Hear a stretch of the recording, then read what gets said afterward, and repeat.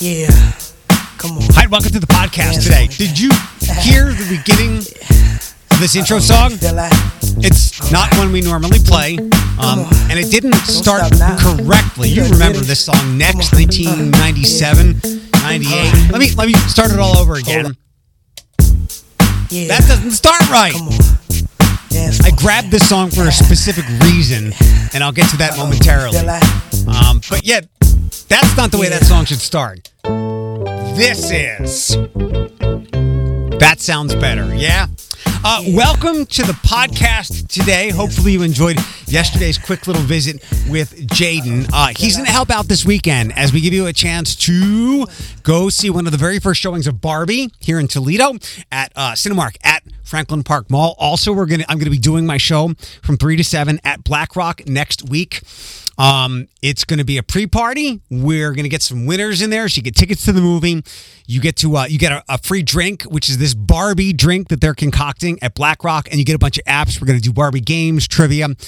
Floyd's going to get wild. It's going to be a really good time. Everyone is invited, but there will be 10 winners to get in for that. They get the free movie ticket, the drink, and the apps. If you hear the keyword on Q105 through the weekend, you know what? I'll give it to you now. The keyword is aqua. I'm not explaining that. I'm not going to give you the phone number, though. And I know that you, like many people, I don't listen to the radio. Well, I get that, and I appreciate that you're here. The keyword is aqua. Everybody that texts into that to our text number gets 20% off their bill while we're doing the show there, 3 to 7. Now, things coming up, What the Duck, Let People Have Fun, and super small-minded Eric with some Toledo things. But first, as they say, but first, I heard Next Too Close this morning, and it's not something I've heard in a while. It's one of those throwbacks where I'm over it. That was a time when I first got into radio, and I got burned out on that song and never caught back up to it. In fact, in a lot of ways, I don't know if it was on the same album, but the next song I like more is Wifey, which was not nearly as big a hit as Too Close. And then there was like a ballad called Butto Love, which was before Too Close. But I heard Too Close today, and I decided to put out into the ether something I have long thought. Now,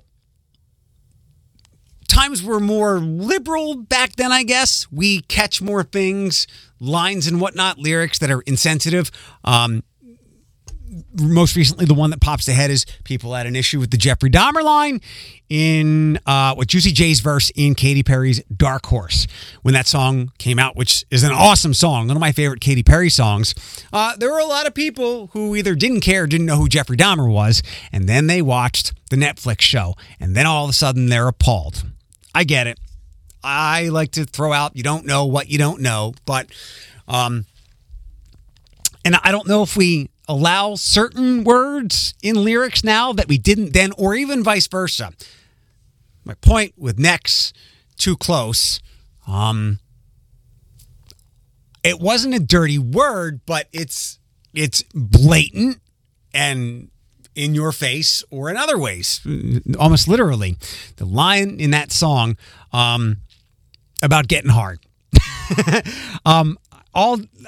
It was one of those things where it was in my subconscious all these years, but it finally rose to the front of my brain going, what? Why didn't we censor that word at all? Why wasn't that lyric changed? Like, I get it's not one of the dirty words that you can't say. It's not racist. It's not vile, although maybe it could be for some people.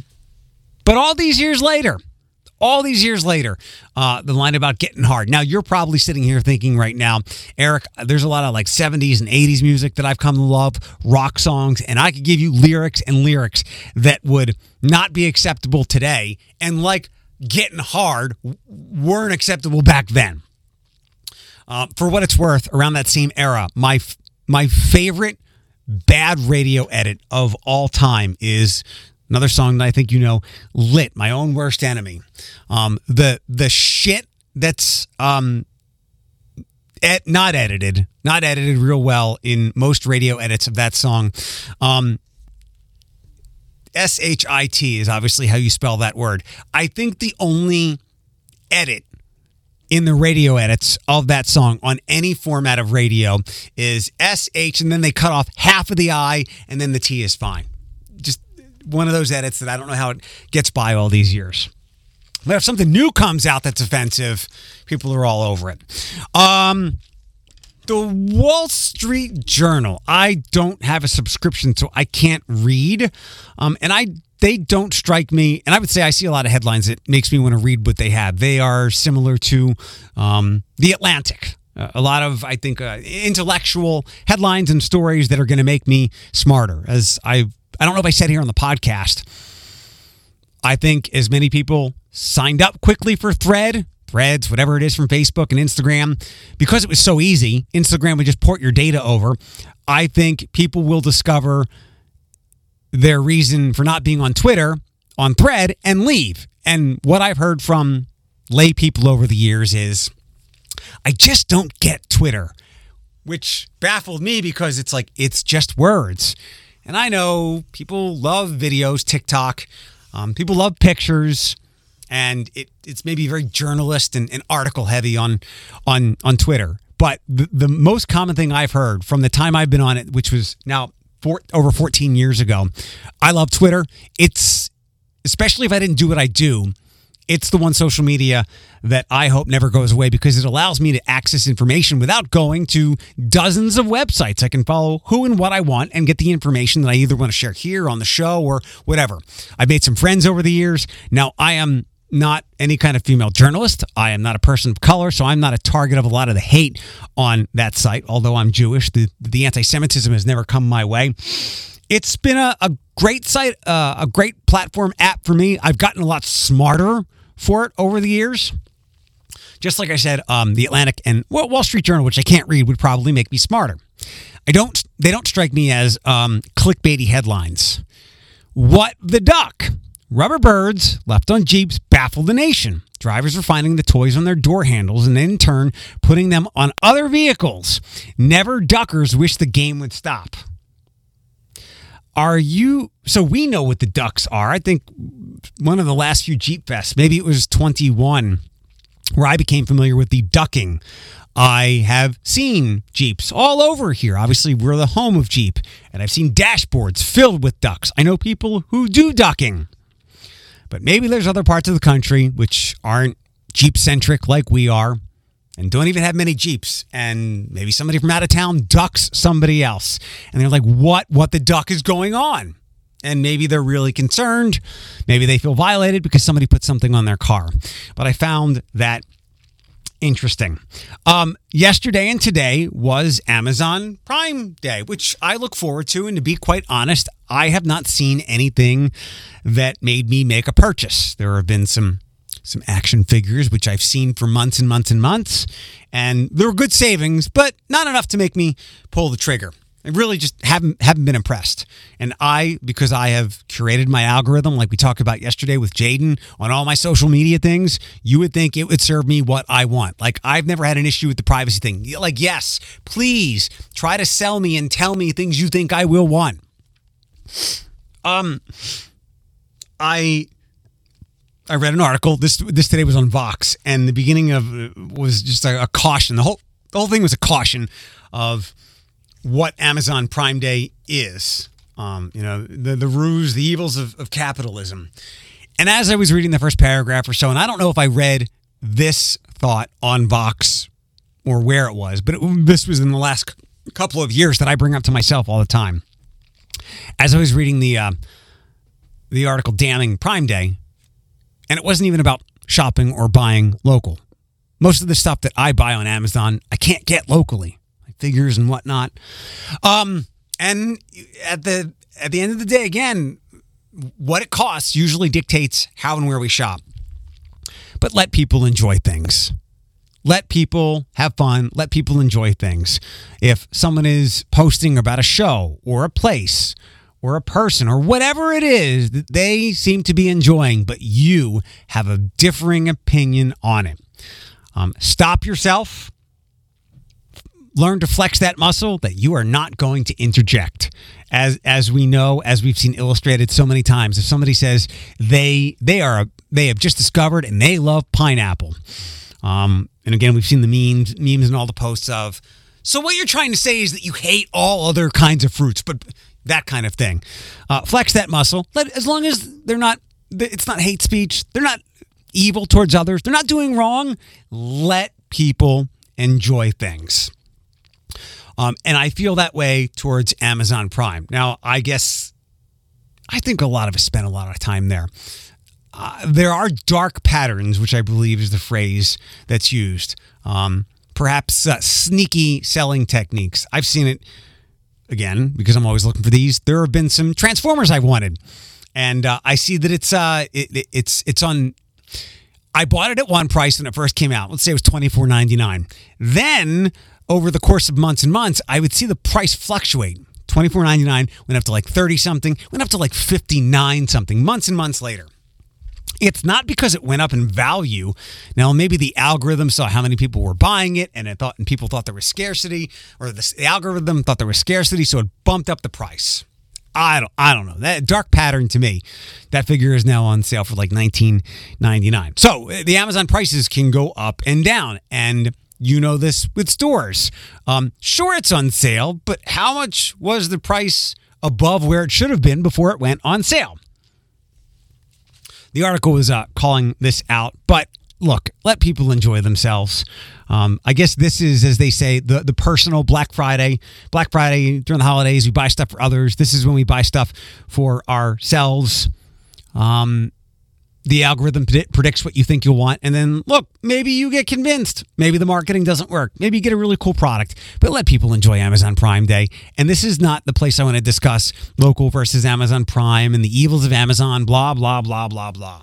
Again, most of the stuff I buy, I can't get. Another one, the head slick, or whatever they call it now, the shaving cream that I use for my head, used to always be sold like only in Rite Aid or CVS. It was in only one of the pharmacies, one of the drugstores. Can't find it anymore. And it's really expensive now. So I get it on Amazon. And I can save a couple of bucks. But even if I couldn't, it's the only place where I know I can get it. If there's a local shop that sells head slick, let me know. And if it's a reasonable price and it's not too far out of the way, it's among my travels, amid my travels, I'll go get it. Let people enjoy things.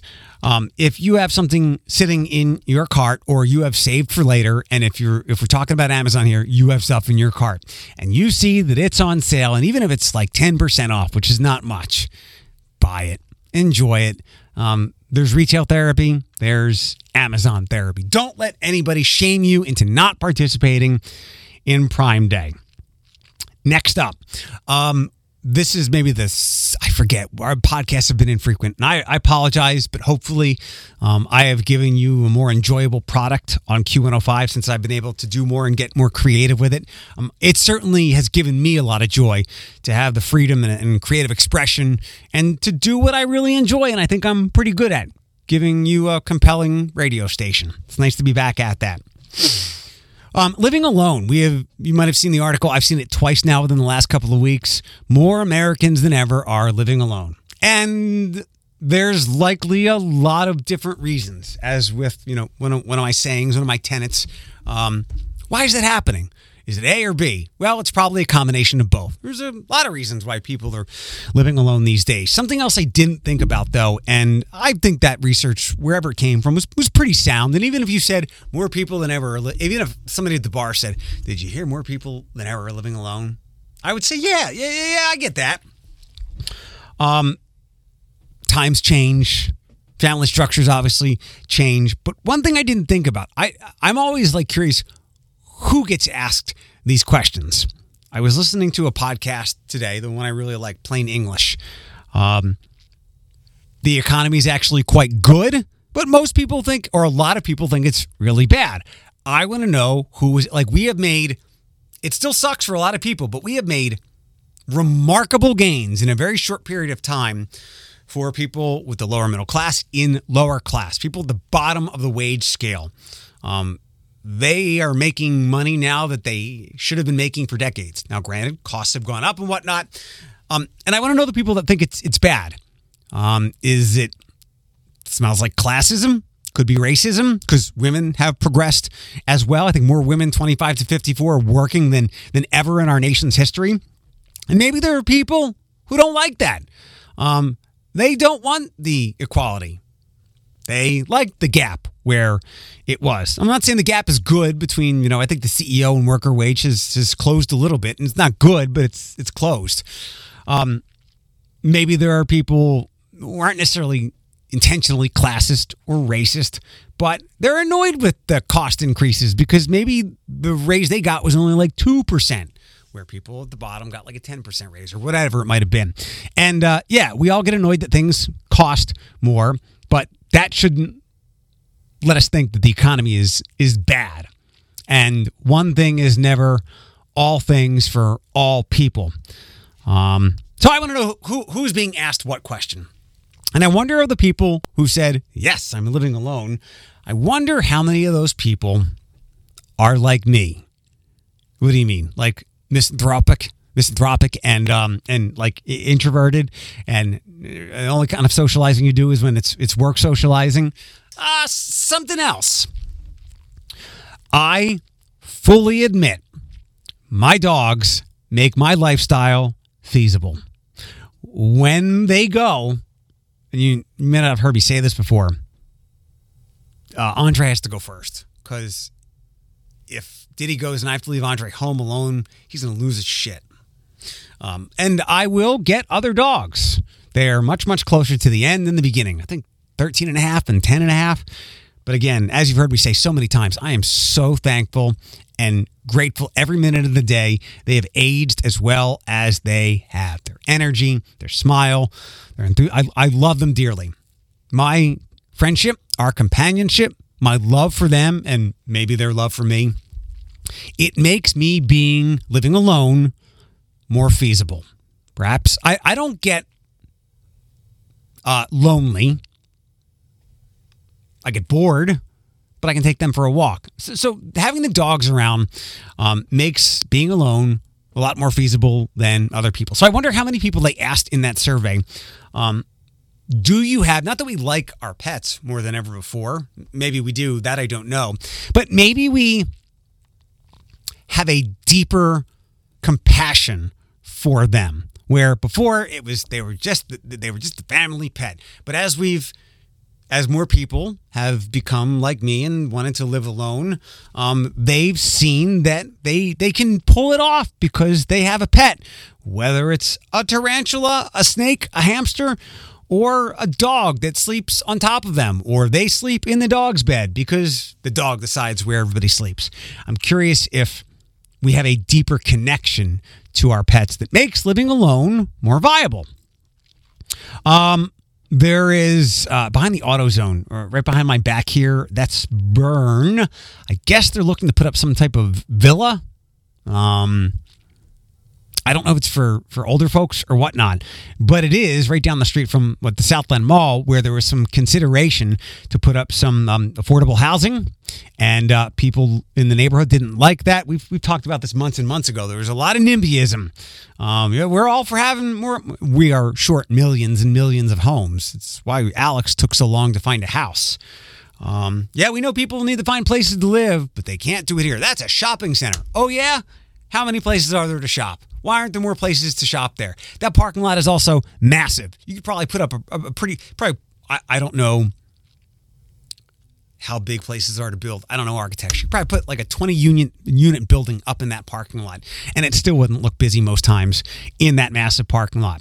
So I'm curious to see if the negative reaction against wanting to build some residences there happens for whatever they want to put behind AutoZone. I think there's a meeting today, Thursday, for people to get information or offer feedback. It was interesting when I had a thing last week, two people on Facebook, two people that are diametrically opposed to housing situations, were both coming after me. With the enemy of my enemy is my friend, although they didn't know they were on the opposite end of the spectrum of how people should live. I was talking to Patrick, who briefly ran for council, but he runs the Glendale Heather Downs Neighborhood Watch, Community Block Watch. He visited the podcast in the springtime or so.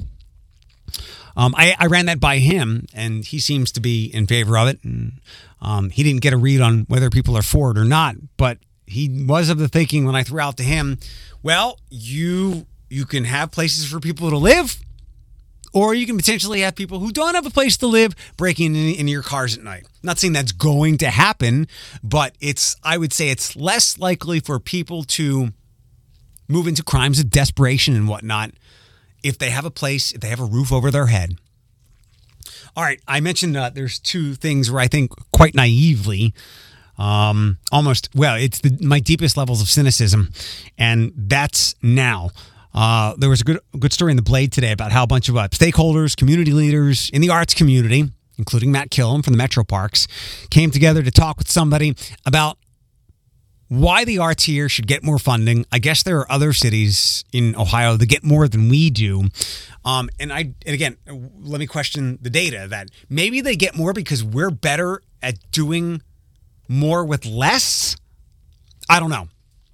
But yeah, if you want to ask for more, nobody's going to give it to you. You got to ask for it.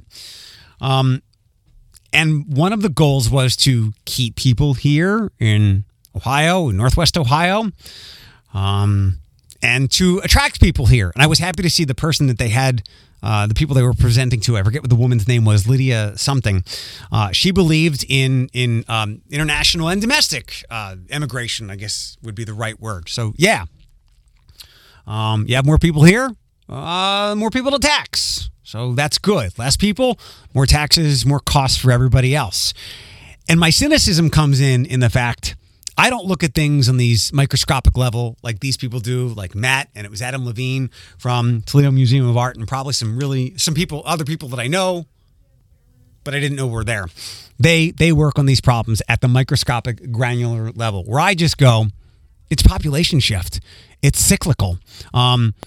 More people are moving to the south and to the west. And I think Matt said that two of the places that we're kind of competing against, did he say Omaha and Boise? Boise is not southwest, but west. And I know it's quite a tech hub, and it's quite a booming metropolis.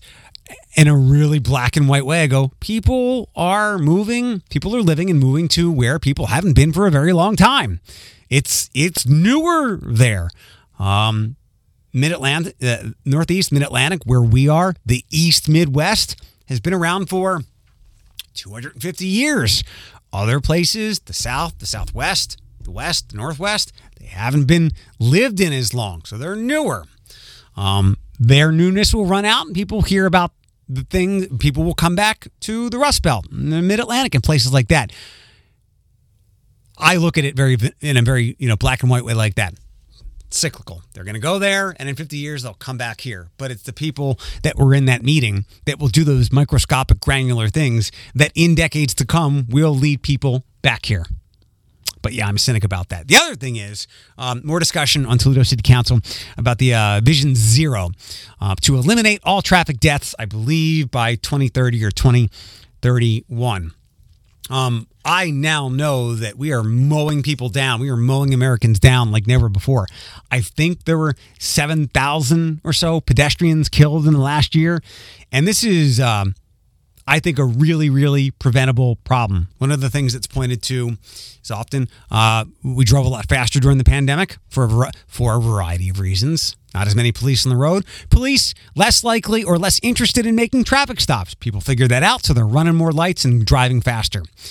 Bigger cars than ever before. So when you hit someone, regardless of your speed, the bigger car, you're more likely to do more damage. Although, I do remember my dad telling me about cars in like the 40s, 50s, 60s, and 70s.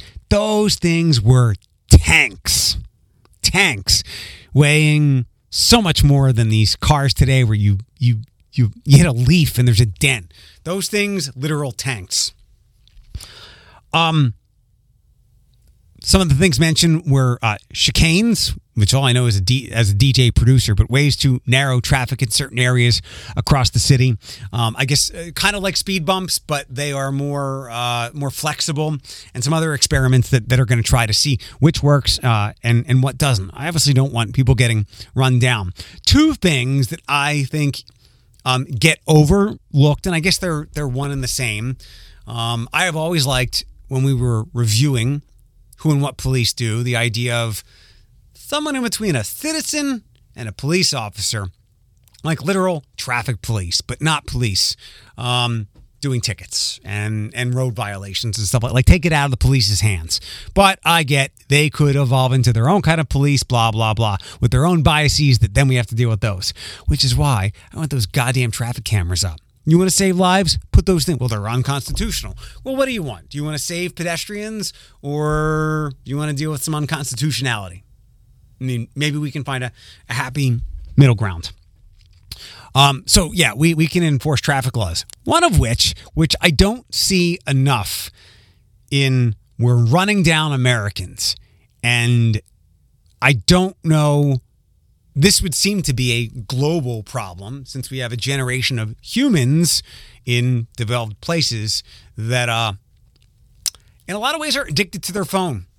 I want you to pay attention to your commute, but to and from wherever you're going, before and after this, I want you to look around and see how many people you see on their phones, like when they should be driving.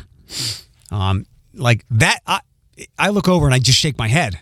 And I for a fraction of a second, I think a bad thought, like I want something bad to happen to you. You have brought it on yourself because your knees are on the steering wheel while you're doing 50 miles an hour with your phone in your hand, going down airport. Or you have one hand on the wheel and the other on your phone, and you can't possibly be paying as much attention as you need to. So I wonder how much traffic deaths, and again, I don't know what the global statistics with this are, and if this is not a big deal around the world or not, but our phones. That's why I'm like, yes, bring on the autonomous vehicles.